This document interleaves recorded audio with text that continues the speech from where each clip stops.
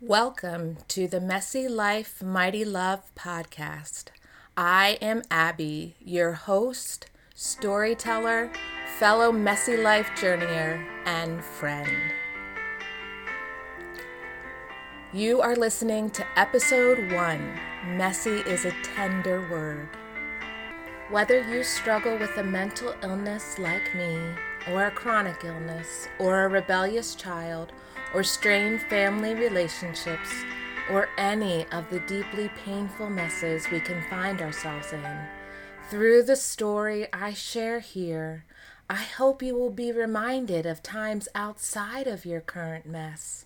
I mean those times inside of your story when the love of someone which reflected the love of God can truly be seen. This faithfulness that I partake of through sharing my messy yet mighty story, I offer to you with loving hands, just like that scrumptious, yummy, messy, yet oh so lovingly made piece of lasagna. It was the summer we were married. We were spending a week at a family camp in the beautiful Adirondack Mountains. It was a glorious retreat from the busyness of life, and we like to call it a taste of heaven. My sister and her family invited us, and it was the first of many summers we would spend there. There was penny candy and fresh cinnamon buns, and, of course, ice cream in a wooden cabin called the teepee. There were canoes, kayaks, hikes, and lots of good old gospel teaching. There were also a few messy things, beautiful messy, but nonetheless messy. There was my newlywed husband and I arriving late to the exceedingly cold economy tent cabin we had signed up for the week. As we shivered, so not prepared, we thought we would at least be able to cuddle and keep each other warm. But no, there were only single beds and too few woolen blankets. The next morning we rigged up some sort of double bed through straddling our single mattresses across the immovable single bed frames. The resulting product was lopsided at best. But we made our messy solution work because we were newlyweds after all. There was also, after the evening concert or worship night, s'mores located around the fire pits outside of many of the cabins. And what are s'mores if not messy? The must-be Hershey's chocolate bars with the perfectly patiently won golden brown marshmallows and sweet graham crackers to smush them together. What's a little sticky melted marshmallowy sugar or chocolate smudge compared to this yummy goodness?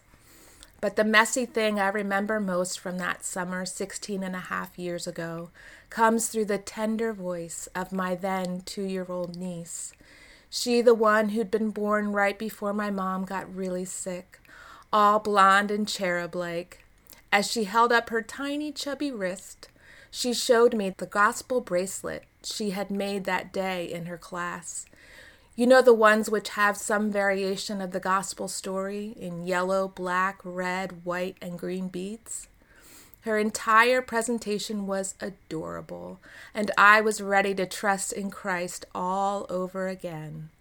But the one, quote-unquote, explanation that she gave, which has stuck with me more than probably any other use of the word messy, was like this. She said, "Glory of God," for the yellow bead, and then came to the black bead and simply said, "messy." It was sweet and poignant all at once. Her teachers were brilliant, I think, to give her that word, because who can understand messy better than a 2-year-old?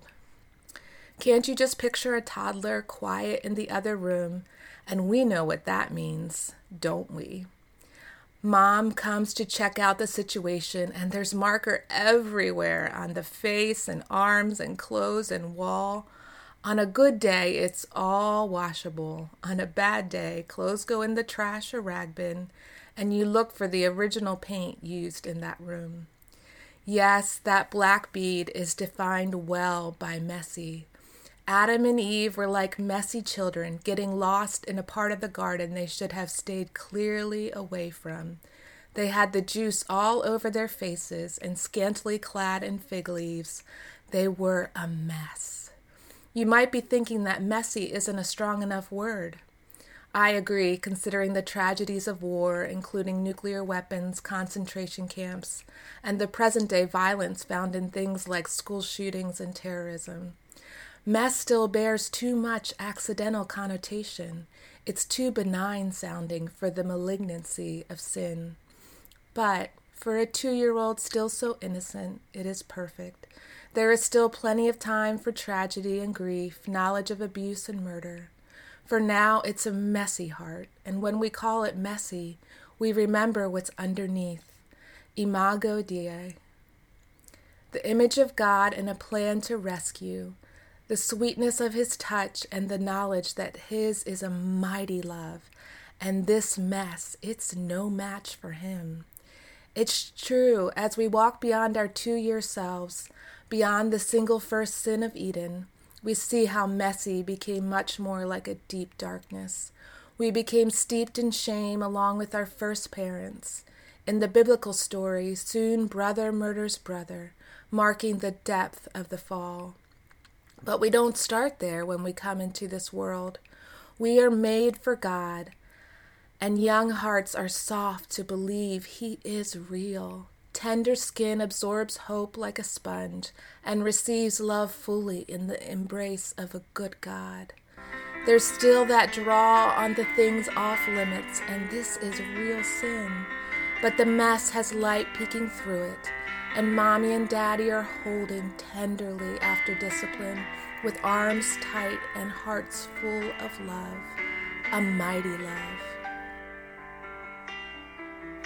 It's my prayer that you could see today in your messy life the mighty and mightiest of loves breaking through, offering hope, offering his very self to bring wholeness.